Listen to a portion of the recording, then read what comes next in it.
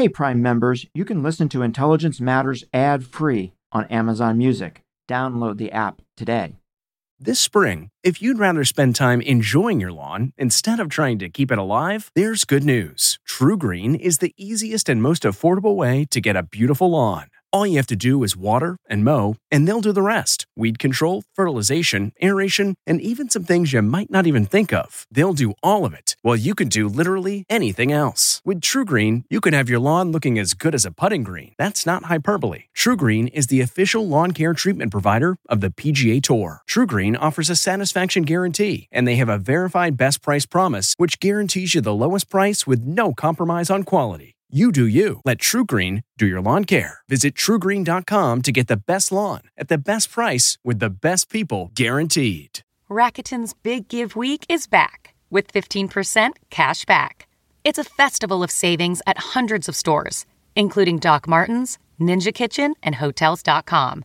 Prep for summer and save big on beauty, travel, electronics, and more.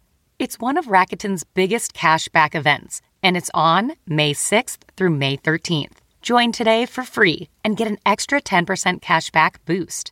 Go to Rakuten.com or download the Rakuten app today. That's Rakuten. Shoppers get it.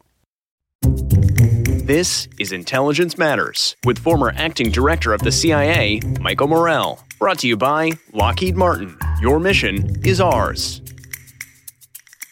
The tone that the president said, and he said it more explicitly a day or two later, he said at one point, we've got to recover from this crisis, and then America needs to get back to work and get back to normal. But that we here in this room will not get back to normal. Our job now is to be ever vigilant and to defend this country against this kind of attack.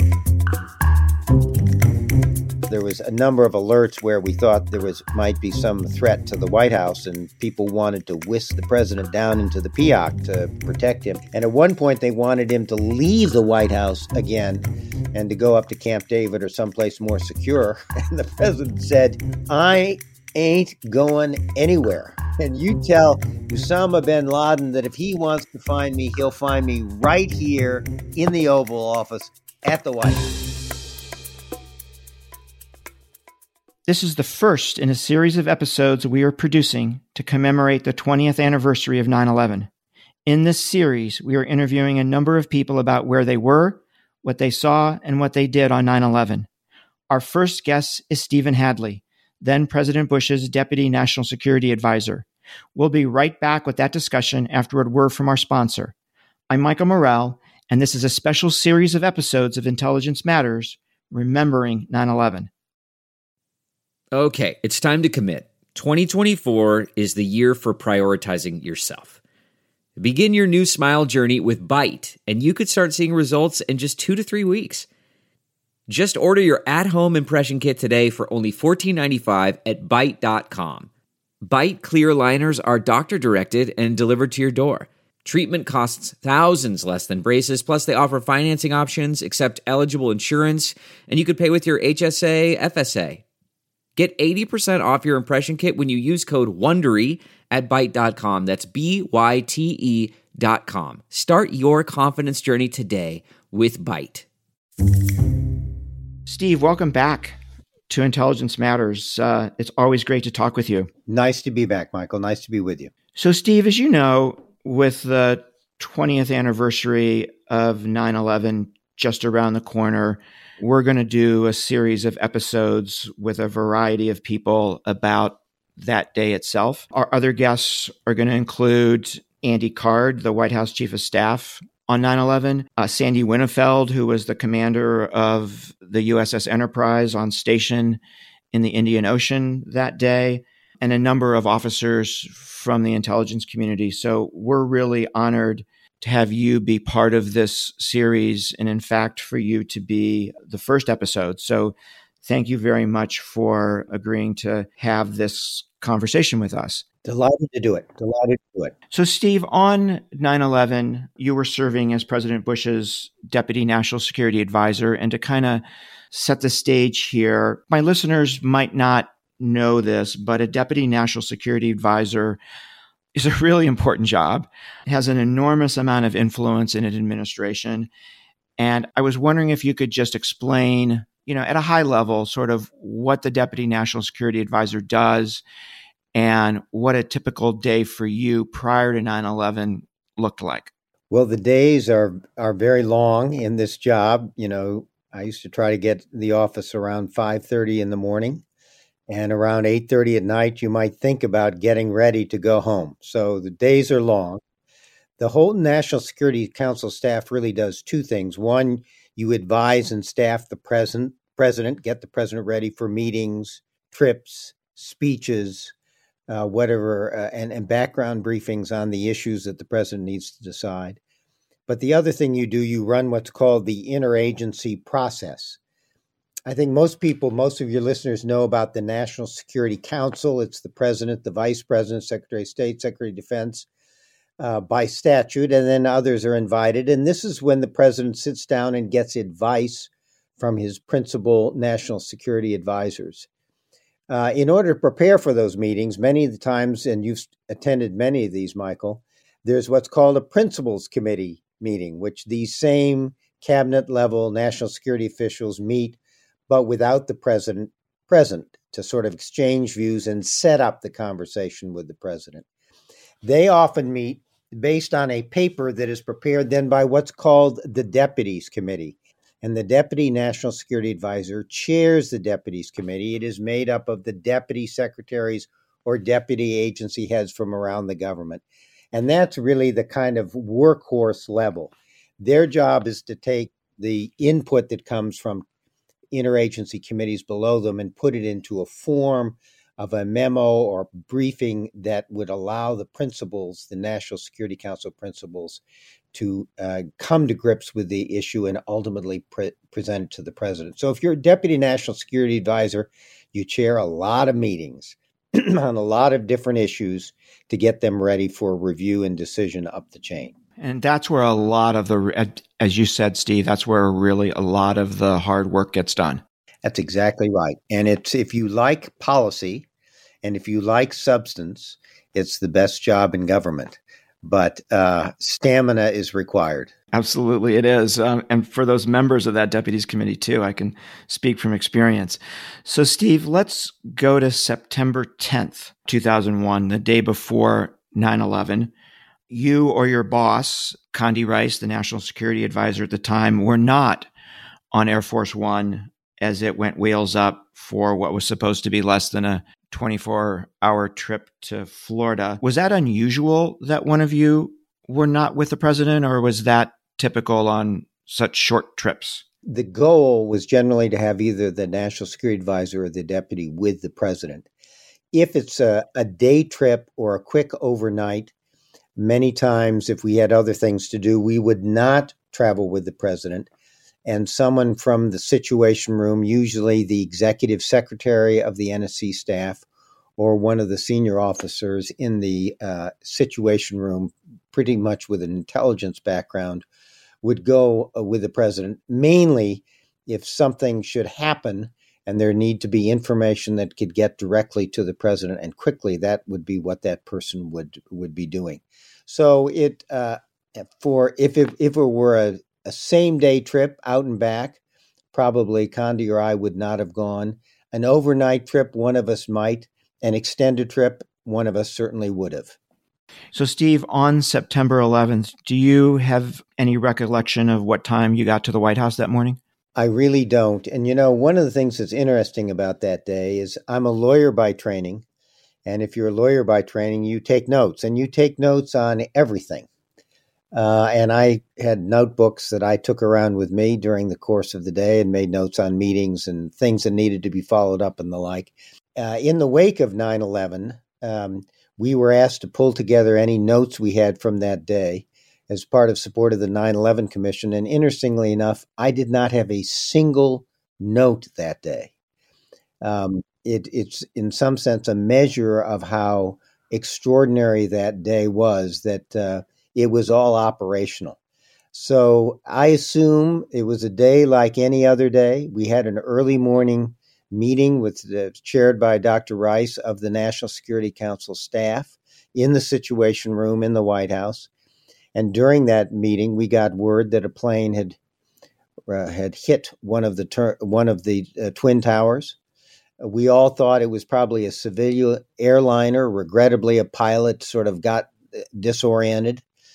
Then we heard it was an airliner, and that got our attention. And then, of course, the time the second airliner hits the other tower, we clearly, it's something very different indeed.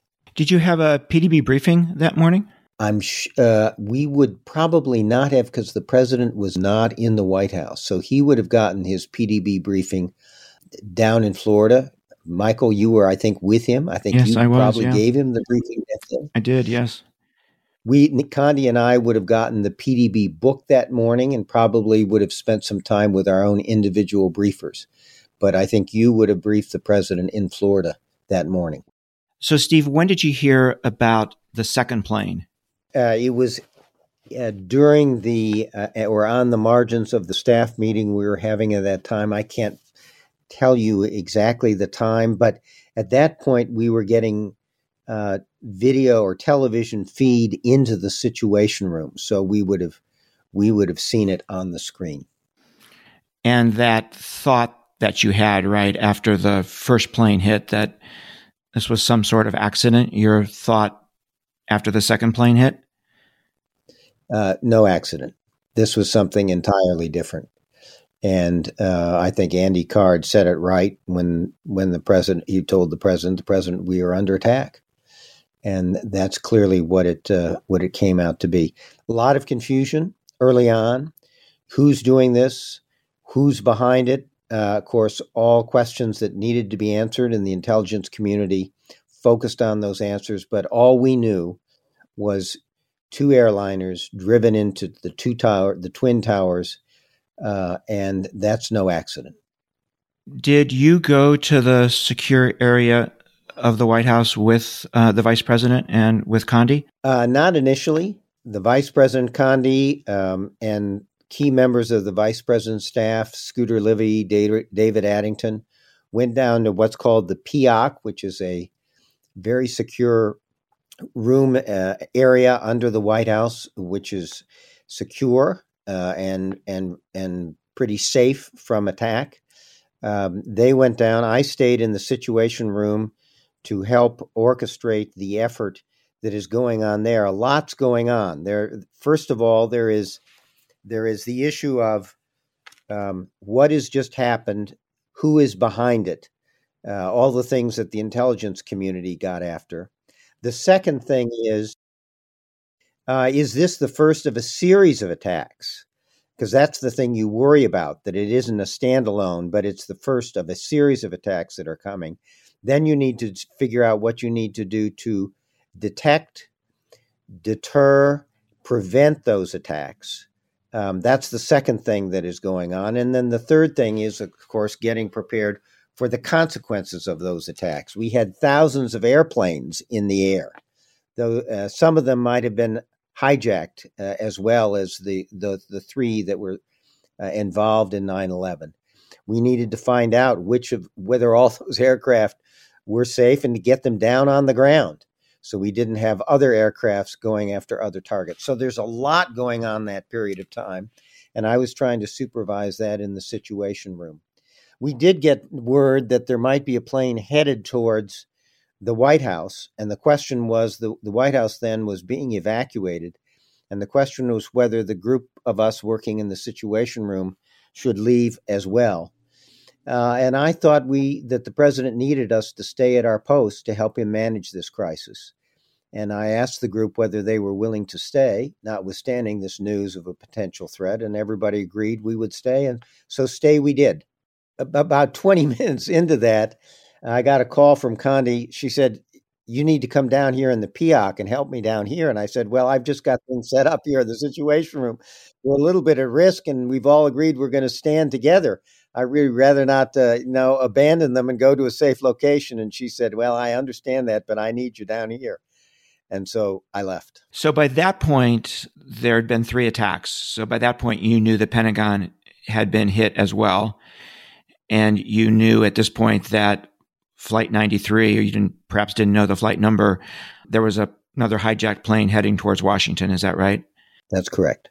And so you go down to the PIAC, and without saying anything classified, just wonder if you can explain to folks what that looks like down there. I know in the movies, right? It's large, it's dark.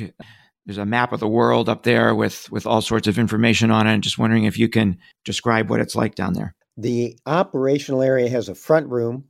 There's a conference room table in front of a screen that has a news feed or any other information that needs to be called up on the screen. It's not that big. There's some telephones. The vice president sat at the center of that table, his staff around him, Condi around him, others around him to provide him support, because he was taking direction from the president, but then in the name of the president having to manage that crisis. Right behind that room is another room, which is basically a communications center. And that was very important because, of course, keeping in touch with the intelligence community, with the Pentagon, with the military forces was terribly important. And one of the things we did is we created an open line between one phone with George Tenet and another open line to the National Military Command Center.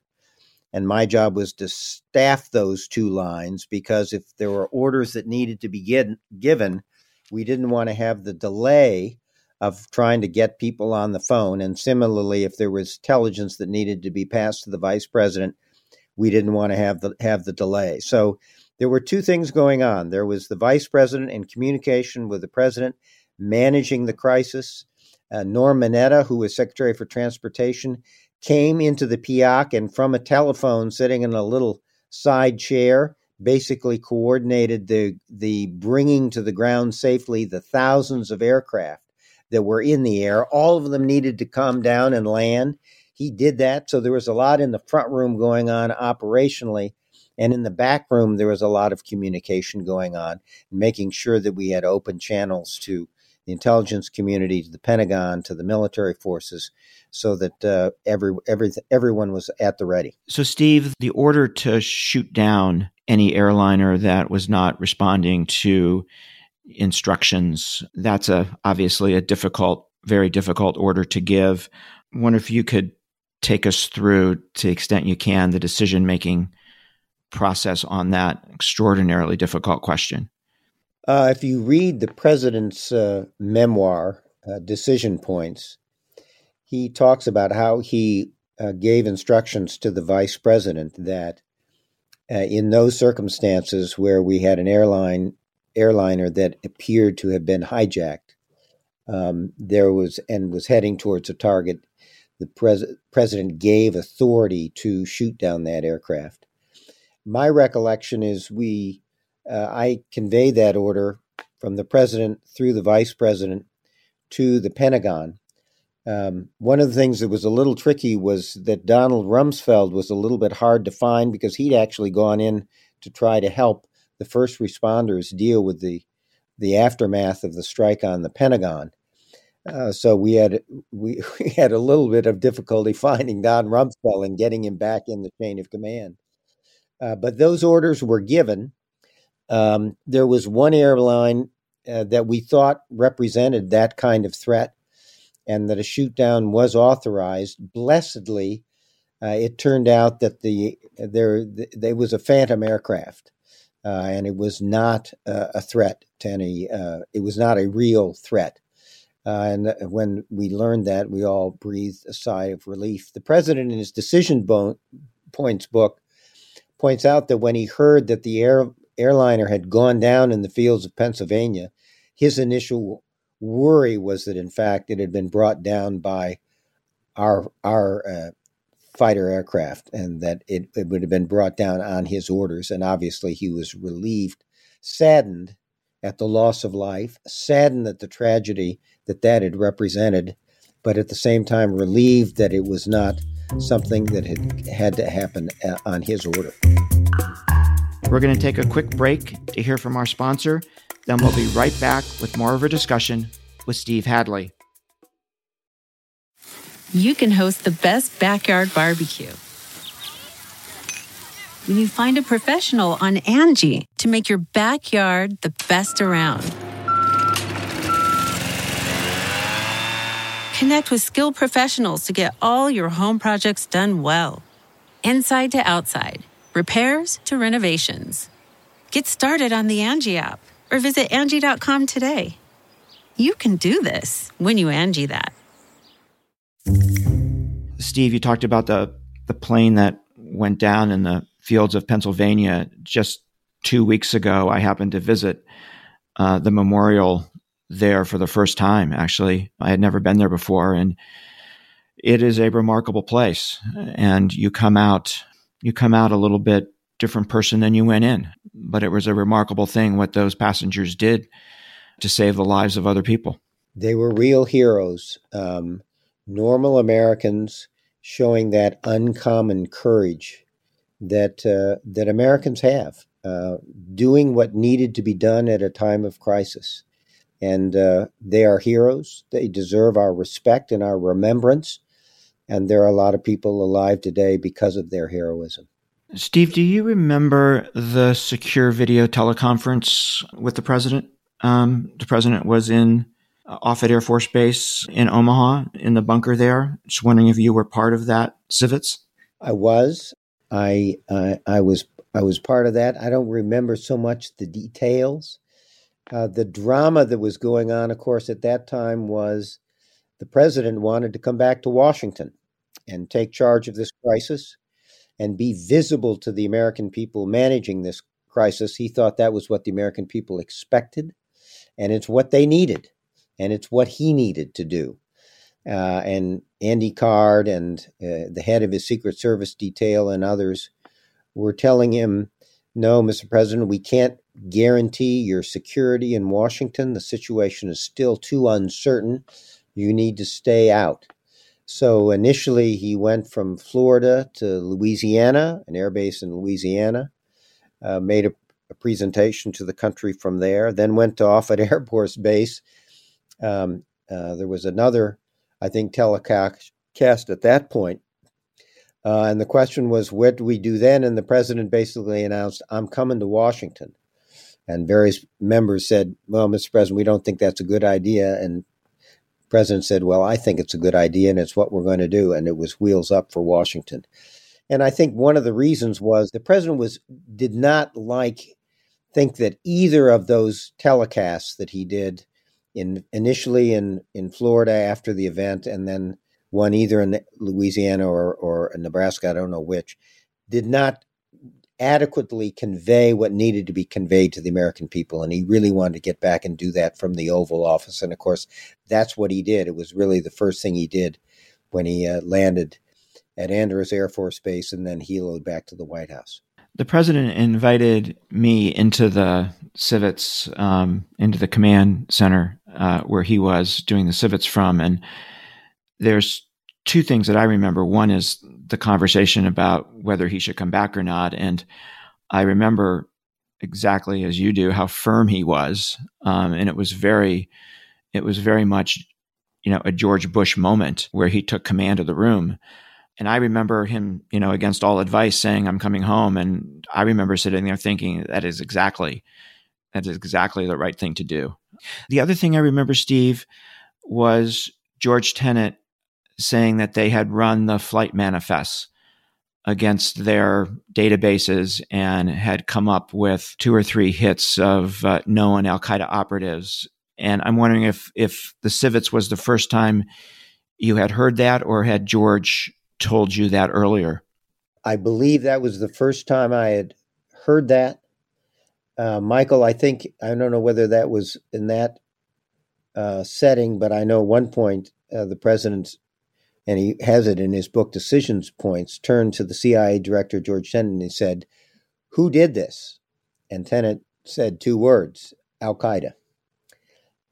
So at that point, it became clear as to who was responsible for this act. And of course, a lot of that followed that judgment. Was your first instinct when you knew this was not an accident and you knew this was an attack, was your first instinct Al-Qaeda?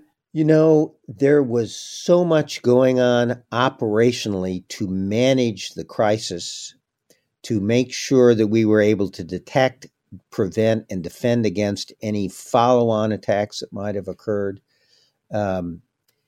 You weren't really thinking much. I think, as the president says in his Decision Points book, we were going to have to deal with those who were responsible for this, but that was for another day. The 9/11 was about managing the crisis,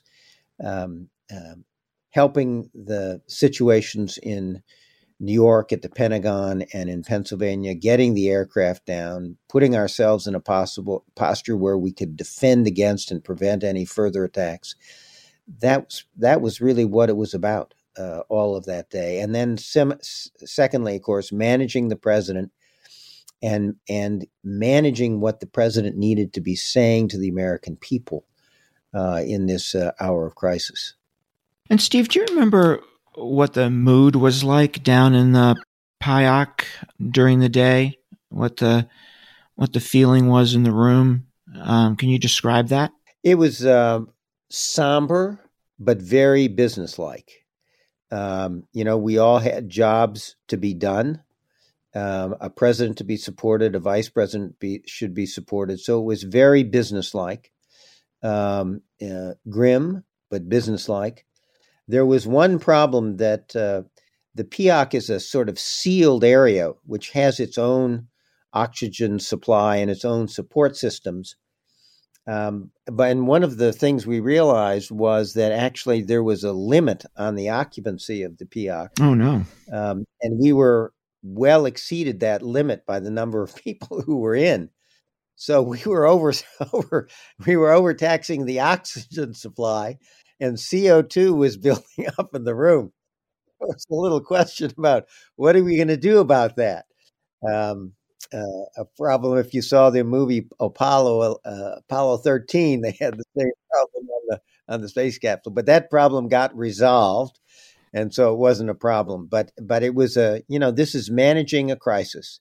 And one of the reasons I think the president picked the team he picked is that these were people who had been through crisis before. And so he, expected them to be professional, serious, and effective at what they were doing. And that's what we all tried to be.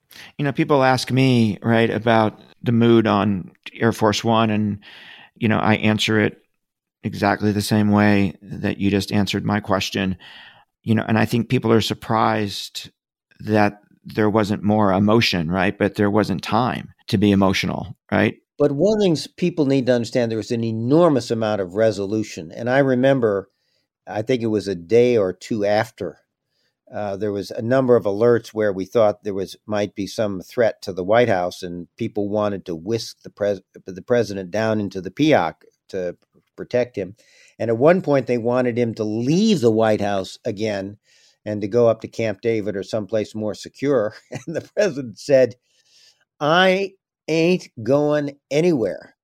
And you tell Osama bin Laden that if he wants to find me, he'll find me right here in the Oval Office at the White House."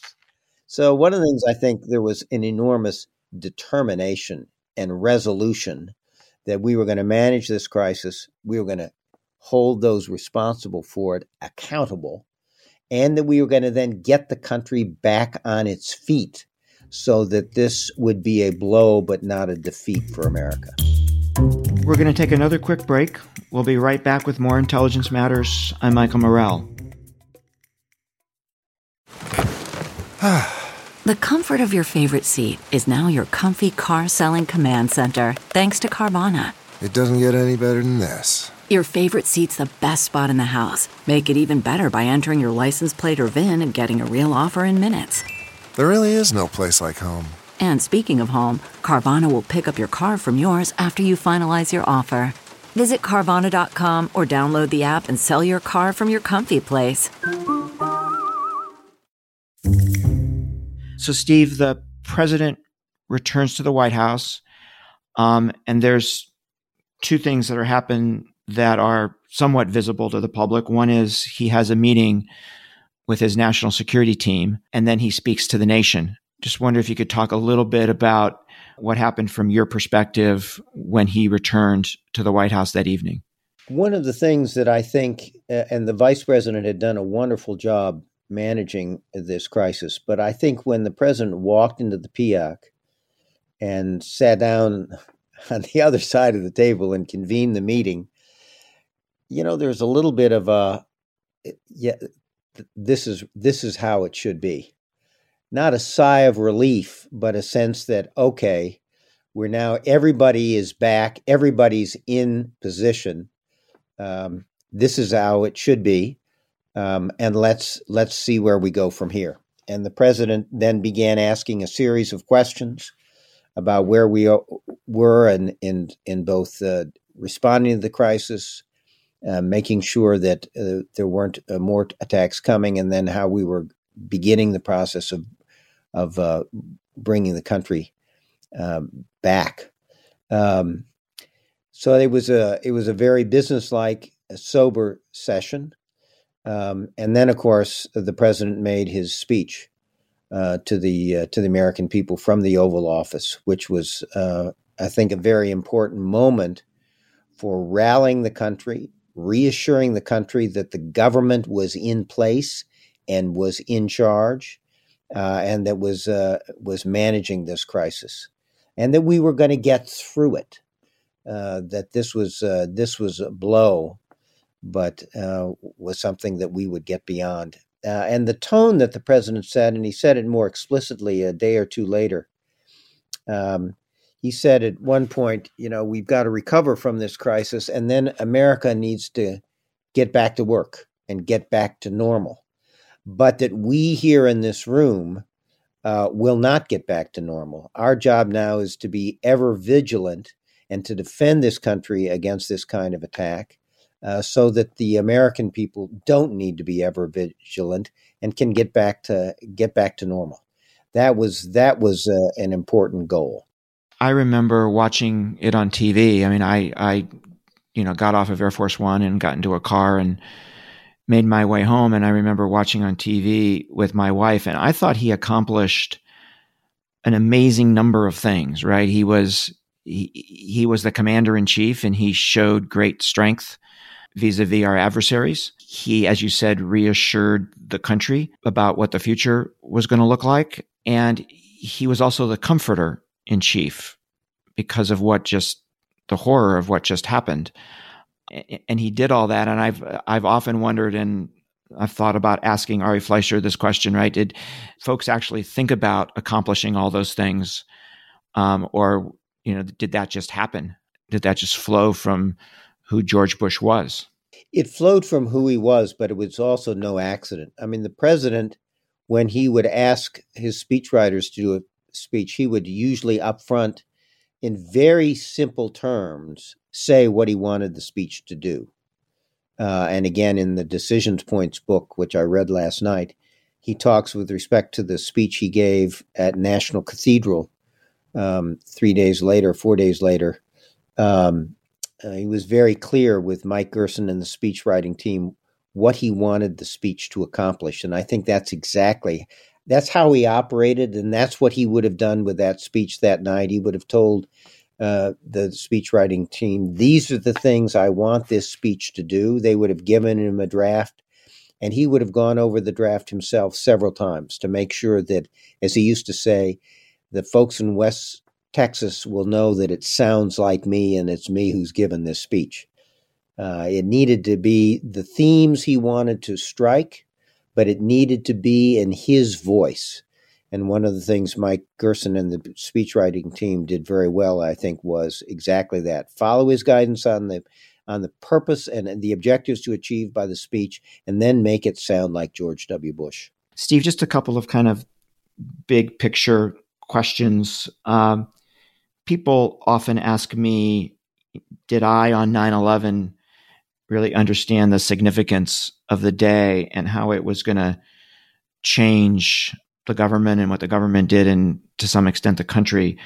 And I always say, gosh, I was too consumed with doing my job, and it sounds like you would say the same.